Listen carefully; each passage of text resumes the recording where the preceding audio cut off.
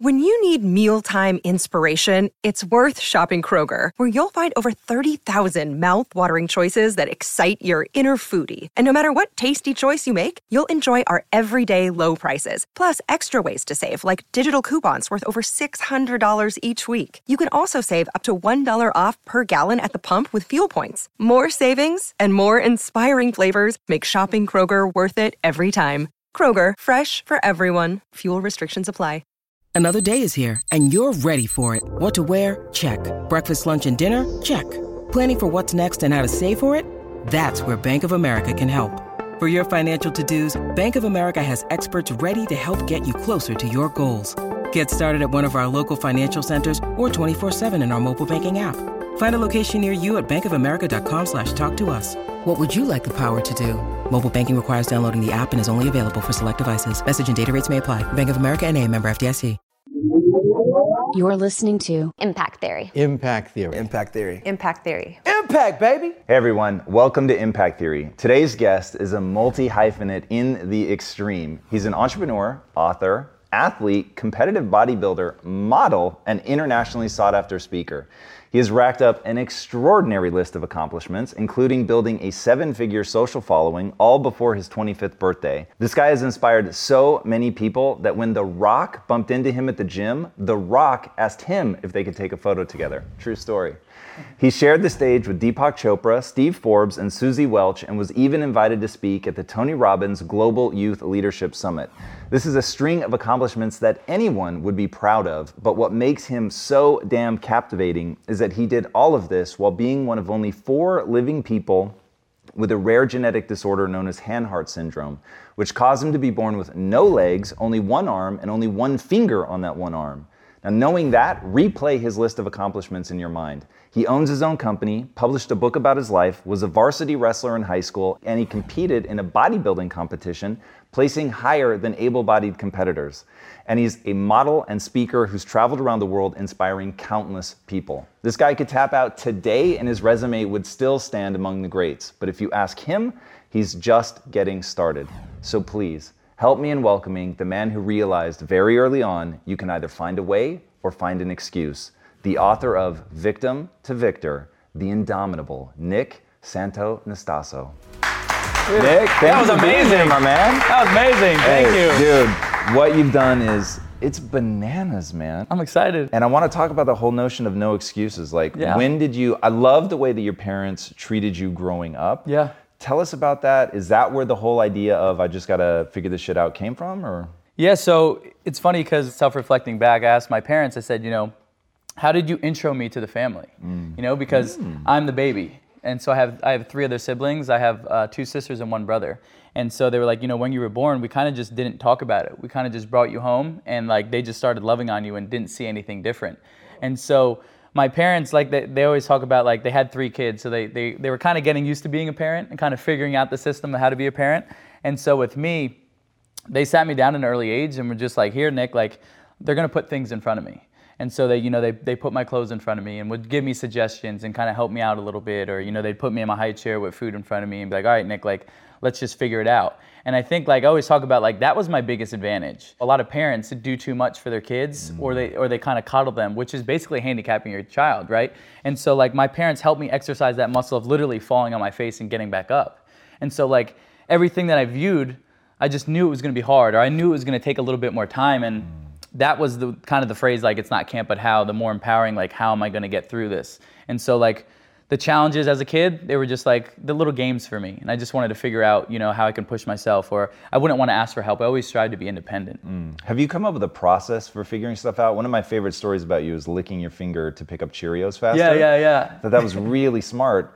But when I think about, so you've talked about opening a gym for people that, you have a phrase for it. People that need different types of equipment? Just accessibility. Yeah, right. So when I think about you trying to figure out how to balance your musculature, that seems like nigh impossible. That's hard for me, and I have the symmetry naturally.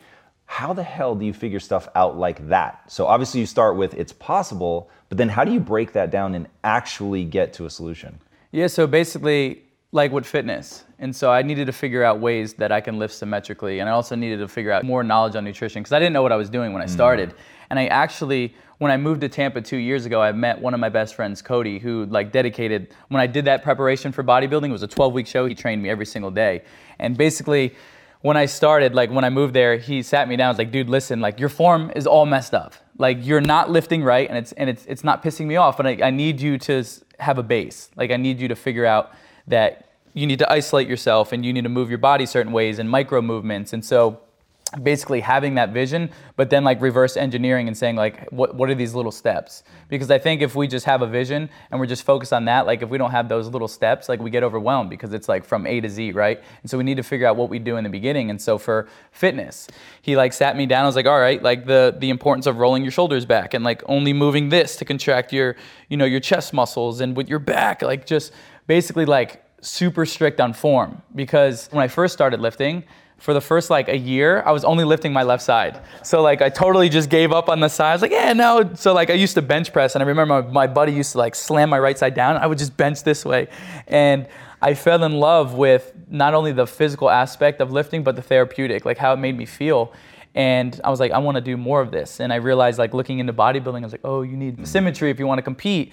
And so basically just sitting me there and figuring out these little micro movements, because he's like, dude, like you may think you can't contract all your muscles, but I promise you, if you isolate and you have the right posture and you really just contract and are focusing on working through the muscle, then I promise you can build that. And it's funny because I actually had a prosthetic made probably like 2 years ago that would give me some sort of an extension so I get more contraction. But after lifting with Cody and just really figuring out my body, like I don't use the prosthetic anymore. Like I can get like full contraction from my chest, my back. Like I'm still trying to clean things up, but like just isolation and being super hard on like my form and not like lifting not correctly, like not lifting in a wrong way, because a lot of people go into the gym and it's just like they think it's just one movement real fast, and they don't know that like isolating things is really how you work through the muscle. And so I was just like, yo, give me a game plan. That's what I need. Like I need some steps, and then I'll just go from there and improvise myself. I love what you're talking about being really strict with your form and having a training partner that's holding you to a standard. That was something I found really interesting in your approach to wrestling in high school. Yeah. Tell people about that. I think that's super powerful. Yeah, so when I got into middle school and high school, I was like full victim. People may have not known it because I knew energy was contagious. And so like my parents never knew about my suicidal thoughts. My sisters, my brother never knew about that because I knew like I didn't want to bring that energy and put it on other people. And so I'd, wear that fake smile, fake mask, and just go on with my life. And my older brother was a wrestler, and I'm from Jersey, so wrestling's like a big deal. And so like I said, my parents and my siblings never treated me any different. So I was beat up just like everyone else, like, practicing suplexes on, and like just I was super normal. And when I got into high school, I was at this point where I was like, I need something, like I need to be with my friends more. That makes me feel good. What sport can I do with them? What extracurricular activity can I do with them? And it's funny because my best friend, Dan, we're still best friends to this day. His whole entire life he wrestled. And his freshman year, he decided to bowl, which was a little bit different. And he came up to me, he's like, Nick, like you can bowl. You just roll the ball down the lane. You get to eat cheese fries when you come back. And I'm Italian, so anything that's got to do with food, like I'm in. And so I was like, man, because I needed something that was going to instill confidence in me, because I was also a kid that thought like confidence was something you're just born with. And I was like, man, I don't got it. I don't got legs, I don't got an arm, I don't got confidence. Like I don't have anything. And so I was looking for a way out. That was right? We have drivers in life and we talk about, pain and pleasure. Mine was like, I didn't want to feel this pain anymore. I didn't want to feel uncomfortable in my skin. I was an out of shape, chubby kid. And so I was looking for a way out. So I bowled my freshman year, actually. That's how I first started getting into sports. And I remember our JV and our varsity team. Our varsity team was pretty good and our JV team was undefeated. And then I joined and gave the JV team their first loss. And they were probably upset with me, but they never expressed it. And I didn't feel like I was a part either, because everyone had these new bowling jerseys, and I had this old one that just, They didn't have room for me, but I was on the team basically. And so after freshman year, I realized I need something more. All my best friends, they were wrestling. Dan went back to wrestling, and after school, they go to practice. And so that was that time where I was either alone thinking about things, or I was in the house with my family, but I wanted to be around my friends more because that made me feel good. And I had like an amazing set of friends.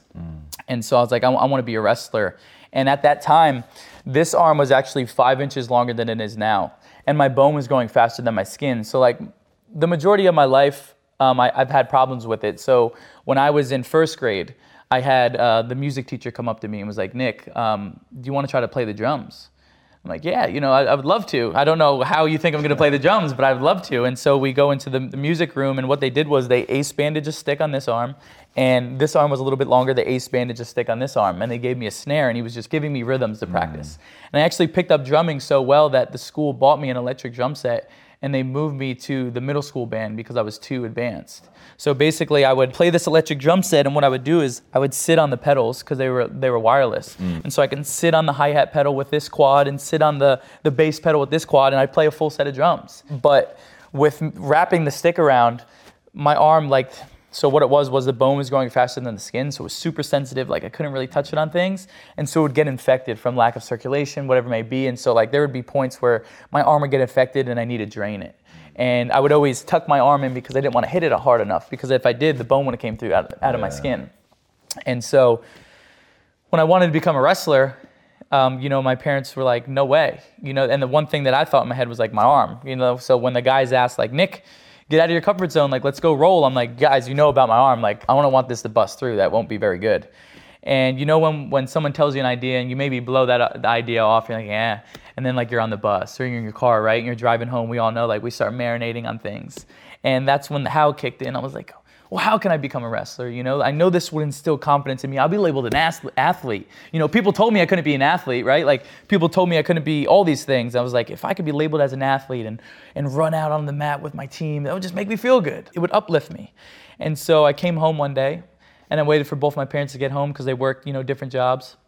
And I sat them down and I said, hey guys, I said, what do you think? I want to become a wrestler. What are your thoughts? My mom was like, Nick, no. Oh no. Wrestling's the most physical sport. What are you gonna do? If you hit your arm and your bone comes through your skin, you're gonna hit your arm. Wrestling's one of the most physical sports.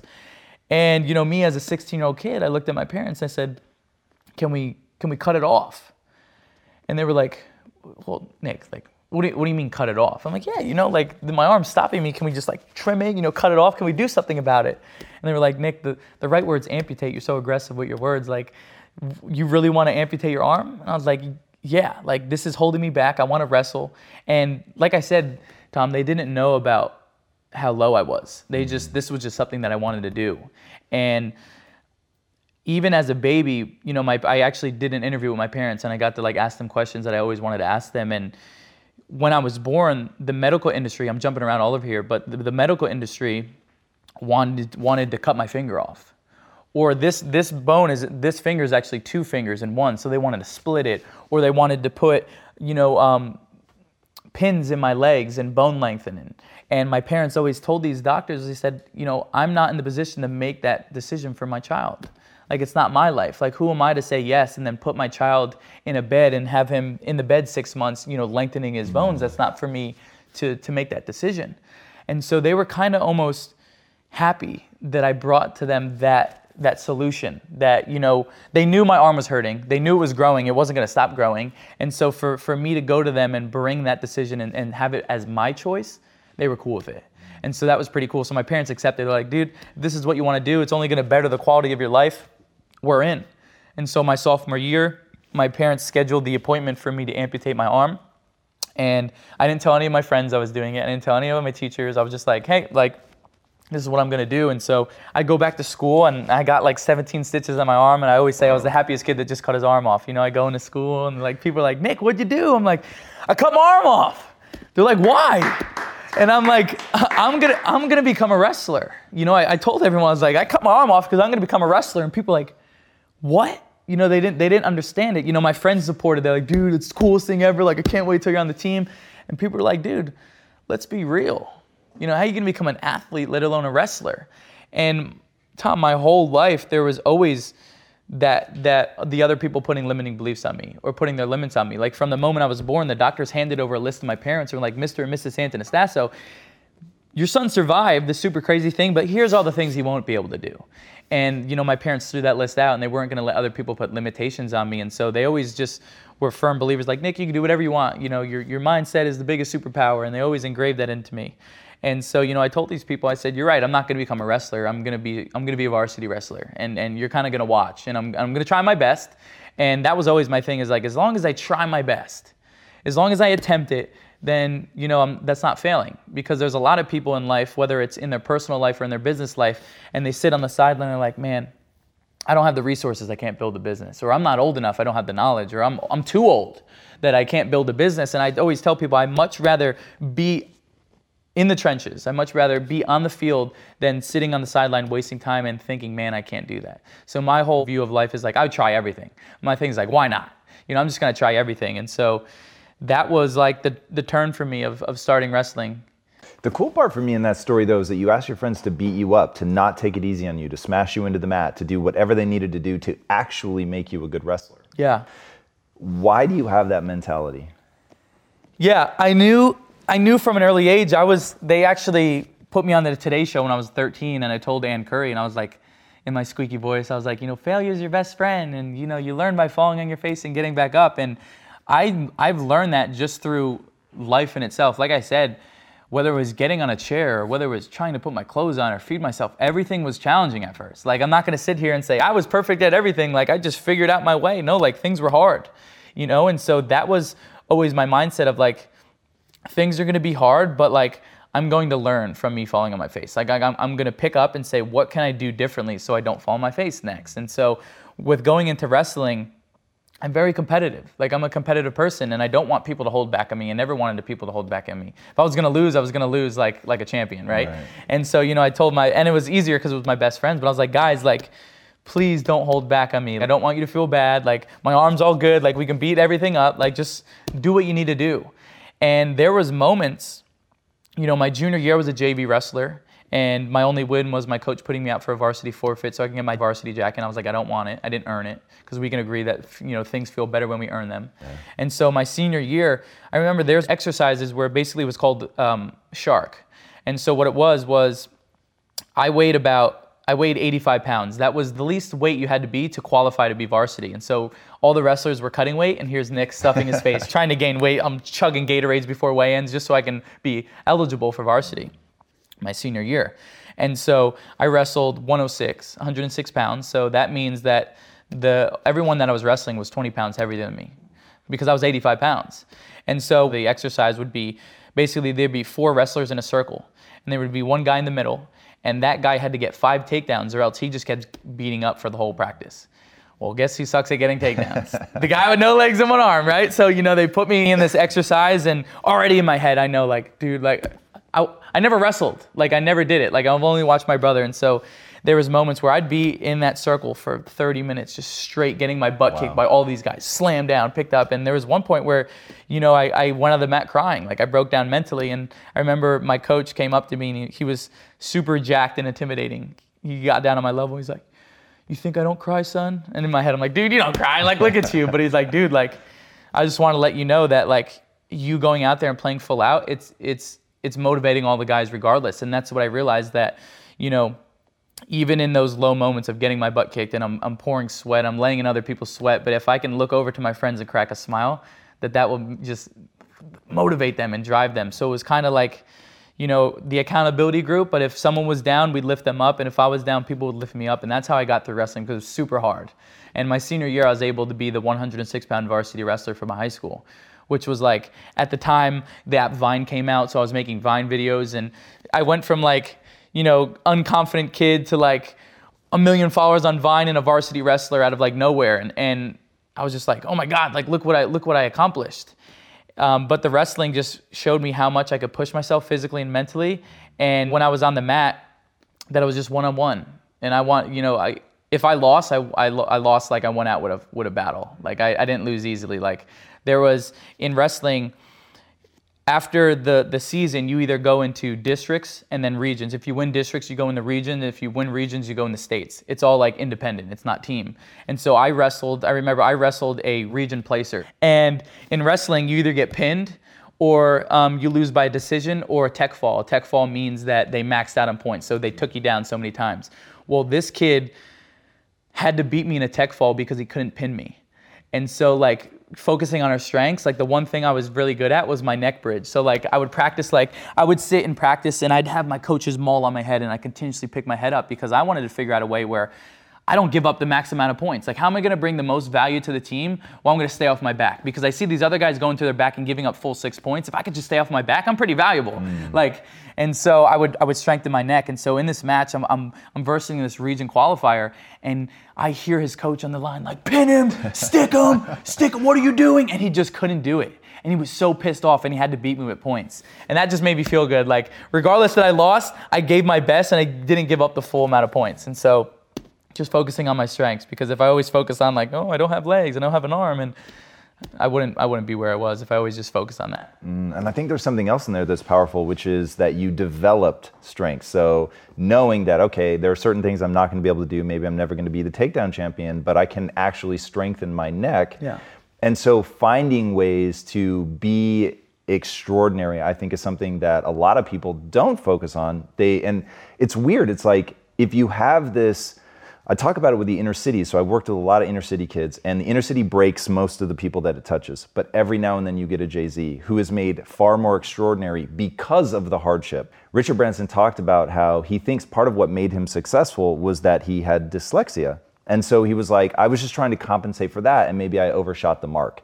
And I thought that's actually really interesting. These disadvantages, they diminish most of the people that encounter them. But some people who have the mindset like you have, they find ways to turn that into the strength, to find ways that, okay, I can do something that other people can't do. They put all their energy into getting extraordinary at that thing. Yeah. And then that's what, gives them that confidence. It lifts them up. I think it's a really extraordinary way to look at life. Now, taking this notion of, I don't want to play at being a wrestler. I actually want to be a wrestler. So I want my friends to go hard on me, and I don't want out of the center of the shark game until I earn my way out. How does that play out in life for you now? Like we said before, like, I know everything's going to be hard. And I feel like when, like, even now kids or some people, if they quit because things are hard, they just haven't done uncomfortable things enough. They haven't got out of their comfort zone enough and experienced, what that discomfort is. And so now for me, it's just, I know everything's going to be challenging. And like the Camp Out How thing, like people say, it may be mindset mumbo jumbo, but like the majority of not only entrepreneurs, but human beings, like we start off with can't. Like the majority of people are like, oh, you can't do this because this, and this. And it's like humans are very disempowering creatures. Like if we don't catch our thoughts, if we don't catch our patterns, if we don't catch the things that come out of our mouth, if they're negative, like we need to switch that. And so now me, like my guys, everything is how. Like, how are we going to do this? How are we going to, get through this problem? And let's reverse engineer everything. That's how I do it now, is just figuring out, what is our strengths? That's the one thing I've realized. Like, I'm 23 years old, and starting a company, I didn't go to college. So I'm learning as I go. And that's the whole thing, is like, I'm a student of the game, and I realize that I only know what I know, and I'm only 23, and there's so much to learn, and I'm just going to learn by throwing myself in the waters and like figuring out how to swim. And so, especially in business, the one thing I've realized is like a good leader puts people where they excel. They put people where they prosper. And so it's like figuring out like, what are your strengths and what are you good at, and let's put people there, and then like delegate or outsource your weaknesses. And I think it's funny because in the school systems, it's total opposite. It's actually like, what are your weaknesses? Let's go work on this. And then like entrepreneurship is like, let's double down on our strengths and like outsource our weaknesses. And so I think that's a crazy concept, because I wasn't very good at school, and I know you weren't very good at school until you applied with that passion behind it. But like I always just had limiting beliefs that I wasn't smart and wasn't good enough. But now like I'm reattaching a better meaning to like learning and like self-education. And so like reading more books and realizing like all the knowledge is here, and I just need to apply myself and actually apply myself into something that I enjoy or something that we're focusing on. Yeah. And so I've kind of like, got over that, like the old me of I suck at school, to like, I'm just going to read books and like write notes, and I'm going to learn that way. And that's how I'm going to ride. Like, I'm not going to have like a pain behind learning. Also realizing like communication-wise through your people, like the behavioral assessments and how you operate, because communication is key. That's one of the core values in our company, is like transparent communication. Like the only way we're going to work through something is if we openly communicate about how you feel. I don't care if you're pissed off at me. I don't care if you hate me in the moment. Like, I need to know so we can work through this. Yeah, that to me is, I think, the most interesting thing about your personality is the search for truth. And I'll say that it's the same thing that I find interesting about your approach to wrestling. It's a search for truth. I actually want to be good. I don't want to go out on the mat against a real competitor only to find out you guys have been taking it easy on me. It's not fun, first of all. And two, it's not a way to actually grow and improve. Yeah, like realizing like you know the saying, the world's happening for you and not to you, but like my whole thing is like the victim mentality. Like I went from victim to victor, realizing like we can play off of every situation. Like right now we're floating through plane energy, and like someone comes up to you and calls you a name, like it's up to you whether you react in a negative way or a positive way. And like people are pissed off that they're in traffic, but you realize that you woke up today and you're breathing. Like I want people to be like, whoa, because it's like the Charlie Brown effect, you know, like your mom tells you to do your homework and you're like, eh.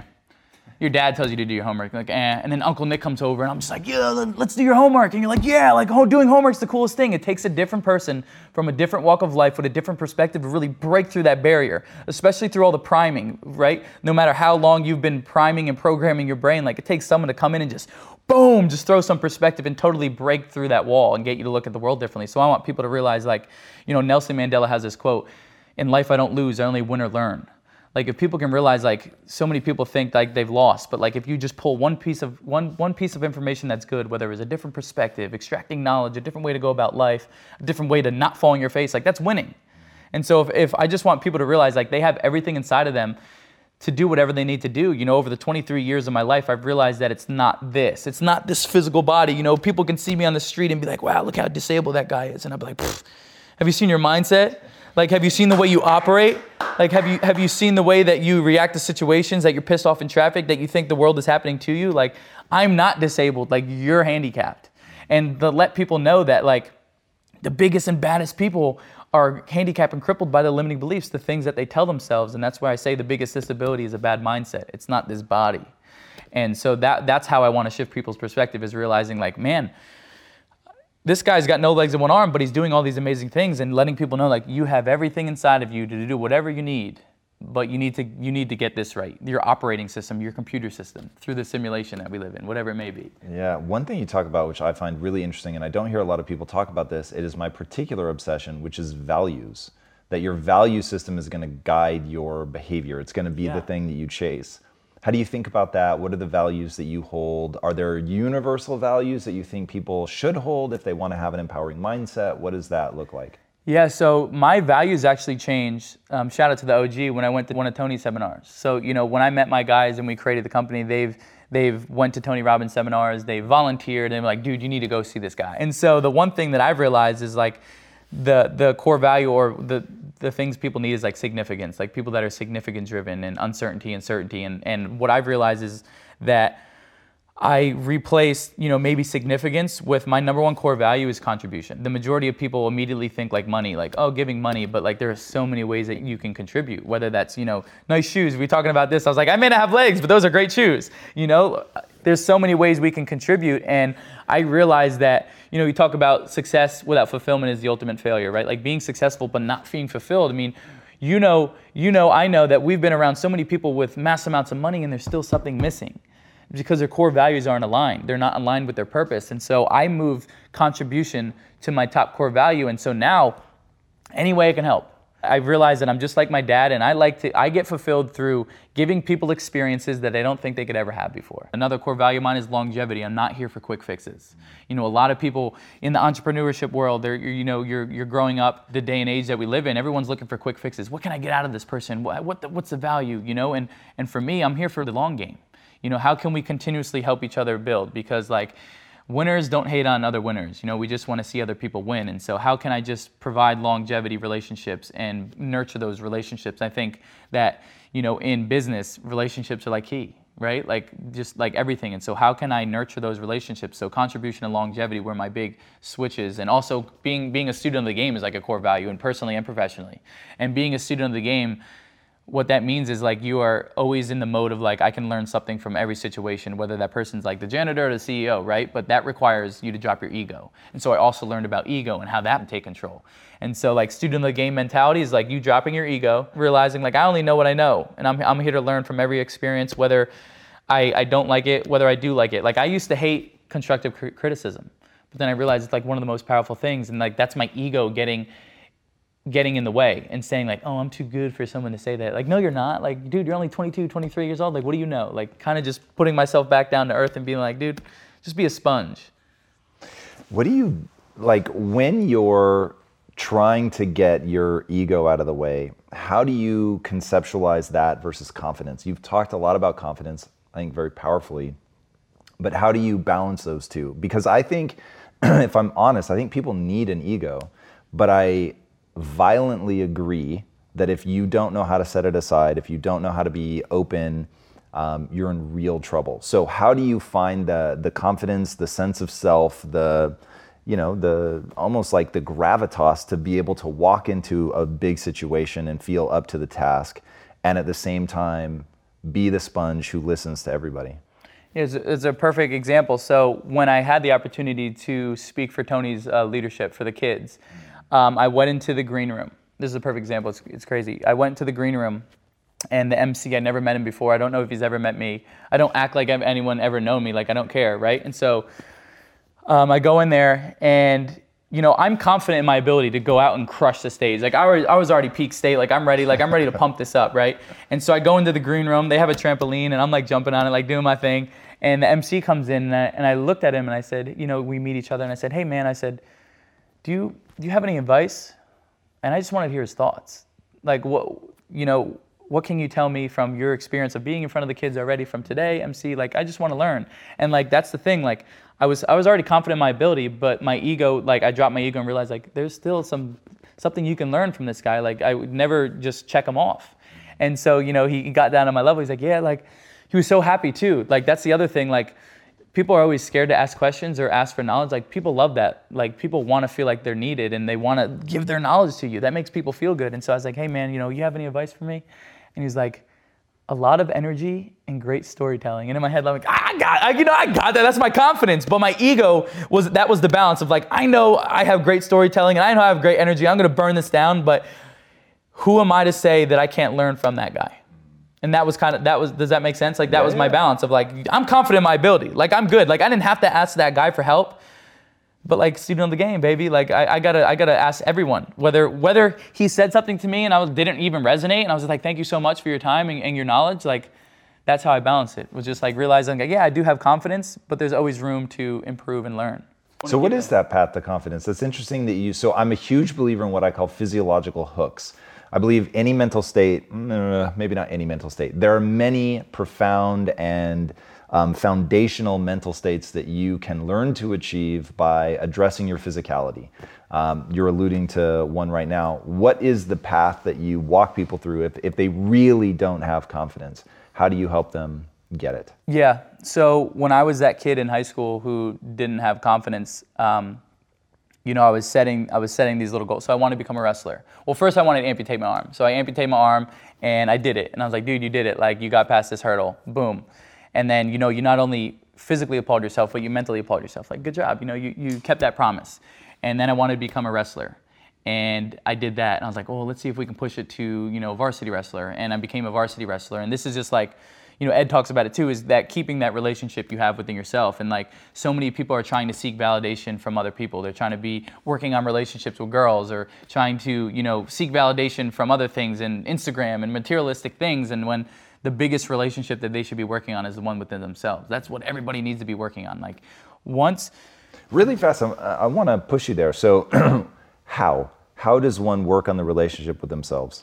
Yeah, start little. So for someone who, say, is not in shape, I say, fitness was a huge thing for me. Now it's a staple of my life. It's something that has instilled so much in confidence in me, because I wasn't comfortable in my skin. The one thing I realized is, like, I can't change no legs and one arm, but I can get a six-pack. I can feel a little bit more comfortable in my body. Well, if I get in shredded and people are looking at my muscles, maybe they're not looking at my finger and my weird arm or whatever I thought at that time. And so I say start little. Say that is, I'm gonna wake up 15 minutes earlier this whole week, and you do it, boom, like, great job. Or I'm gonna do yoga, or I'm gonna go to the gym, this amount of times, or I'm gonna eat healthy. Whatever those little goals are for you, start little, and then work your way up, because like, humans love the feeling of progress. And I've realized, looking back at my days, like, my lowest days, my most like darkest days, are the days where, like, I'm sitting around too long and I'm not doing much. I'm not moving the needle forward in any area of my life. I'm kind of being like a bum. And so I always tell people, it's a good thing I have one finger, the one finger technique. And that is doing one thing today that is going to evolve you into a better human being.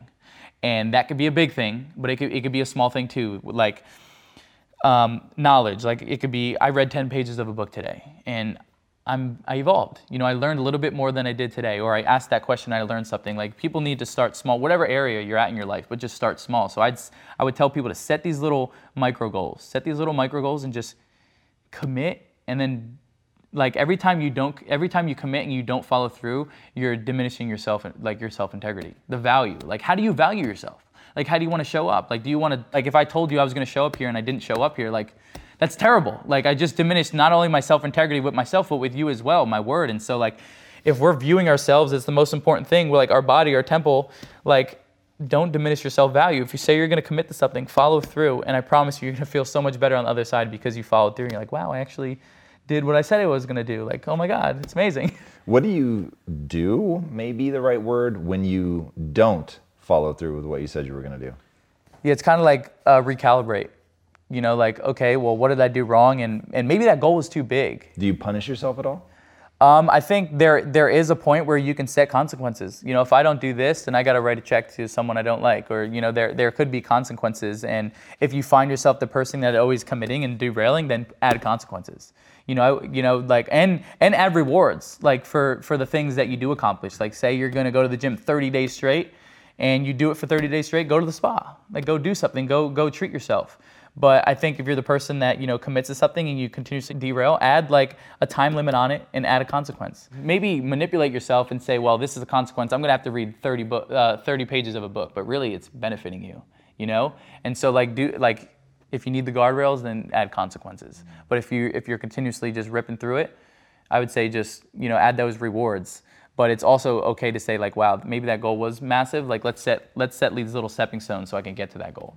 Don't like totally beat yourself up if you don't do it, but like realize like maybe you need to set little smaller intentions or smaller steps. Random question for you. What are your thoughts on prosthetics? I saw some video footage of you learning to use legs. I mean, you started using prosthetic legs when you were very young. Yeah. But I don't see you use them often. Yeah, it's a great question. So when I was a baby, they actually put me in fake legs that didn't move. I mean, back then, I don't know if they had the technology, but basically the prosthetics, the legs, would help me sit upright in a car seat or in the grocery store. And it's funny, just the tail end, my siblings used to play a prank, and so my full name is Nicholas, and so they would call me Nick and my legs Alyss. And so like in the grocery store, they would like pick me up and be like, no, I want Nick, and then they'd rip me apart, my legs, in front of people, and people were like, oh my God, you know, he just ripped his legs off. And so they would always do like, you know, funny stuff like that. And my parents also gave me an arm, and I would always fling the arm off. I didn't like it. And so I never liked it, and there got to a point where I was probably 12, 13, 14, where, you know, I'd be on the bus and I'd see kids riding their bike, and I go, well, why can't I ride a bike? Like, and I go home to my parents and I'm like, Dad, like, I want to ride a bike. And you know, what do you do like when you like don't really have an answer for your son? And they eventually got me like a 3-wheel bike that I could ride, but I was like, you know, I would have those little hissy fits sometimes to go home, like, why can't I run around, and why can't I ride a bike, and why am I short? Like, what is going on, you know? And so after, you know, years of like the progression of technology, and a lot of prosthesis places were turning me down. We finally found the place when I was like 13 or 14, and with prosthetics, like, so for my legs, I don't have much quad. I probably only have a couple inches of quad, and so the least amount of leg you have, the harder the prosthetic is. And so we finally found people that were able to fit me, and so they fit me, and at first they fitted me, they were called stubbies, and so basically they were just like stilts. And so probably like a couple inches long, no knees, and I would stand up in them, and I finally was standing up in them, and I could walk around, and I would strengthen like my lower back. And that's also the thing I've realized is like all the muscles that go into play of you guys simply standing up, like your obliques, your abs, your lower back, your quads, your butt, like all these stuff that I didn't know goes in the hand of you guys standing up. And you guys may not know it because it's just natural, right? And so finally, it came to the point where I had full legs. Like, they fitted me with full legs, and they had knees in them, and it's super expensive technology. And they sat me up, and I'm like, oh my God, look how tall I am. That was the first thing I realized. I was like, how tall can you make me? Like, we can make you as tall as you want. I was like, no, I want to stay pretty low to the ground. I don't even know how to fall. How do you guys fall with legs? Like, I just didn't know anything, right? And I could stand up in the legs and like walk with like a walker, and like my lower back would fire, and like all these muscles. And I was a chubby kid, like I wasn't in shape then. And it was the first thing like physically where I kind of told myself, I was like, dude, like, you're not strong enough. The legs were 7.5 pounds each. And I don't have much quad. And back then I still wasn't in shape. And so like trying to move these legs were just like so hard. And so, I wanted to get in the legs and run. Like, you just run right away. And here I am, I'm walking with a walker. I'm like, I don't like this, And so it was the one thing I realized, like physically, like you need to be stronger for this. And so I love that you asked me this question, is because now, so I stopped using legs. I told my parents, like, this is slowing me down. Like, you see me run around, like I'm running around, flip tires. Like, this is slowing me down. Like, let's just put them aside. They'll be really expensive flower vases for now. And like, if I happen to get back into them, and that, I have to thank my parents for being like super easy and not being so upset with like, what do you mean? We just bought these super expensive legs and you don't want to wear them. So shout out to my parents for that. But the cool thing now is getting into fitness and being the bodybuilder I am now. Like, I haven't really talked about this much, but low key, like I'm strengthening everything, and one day, like I'm gonna get back into my legs and shock the world. No, I totally agree. Where can people find you? Yeah, people can find me. My last name is pretty long, Nick Santonastasso, but on Instagram, Facebook, YouTube, LinkedIn. If you type in Nick Santo, I'm the guy with the no legs, one arm. There's not many people that like me, but I got the really long last name, and like I said, you can find me on all those platforms, and my book's on Amazon, Victim to Victor. Wherever they can find me, I'm the unicorn guy that doesn't really look like everyone else. I love it. What is the impact that you want to have on the world? The impact I want to have on the world, right? The echo. Like some people have, echoes that last a couple weeks and months. Like I want, when I die, I just want people to be like, man, that guy gave everything he could for other people. Like he just laid it out all on the line. Like just gave everything he could. And showed people that he was right, that the biggest disability is a bad mindset, and that when I pass, like I just want people to continuously be the victors of their life and realize that life is all about perspective, the lens we look through. Like you can have that victim, you can look at things and be the victim, or you can look at things and see all the positive in the world. And the fact that we're literally spinning on a rock in the universe. Well, we call it the universe. We don't really know what it is, but we're literally spinning on a rock right now. And we have the ability to be conscious and experience the human experience, which is wild.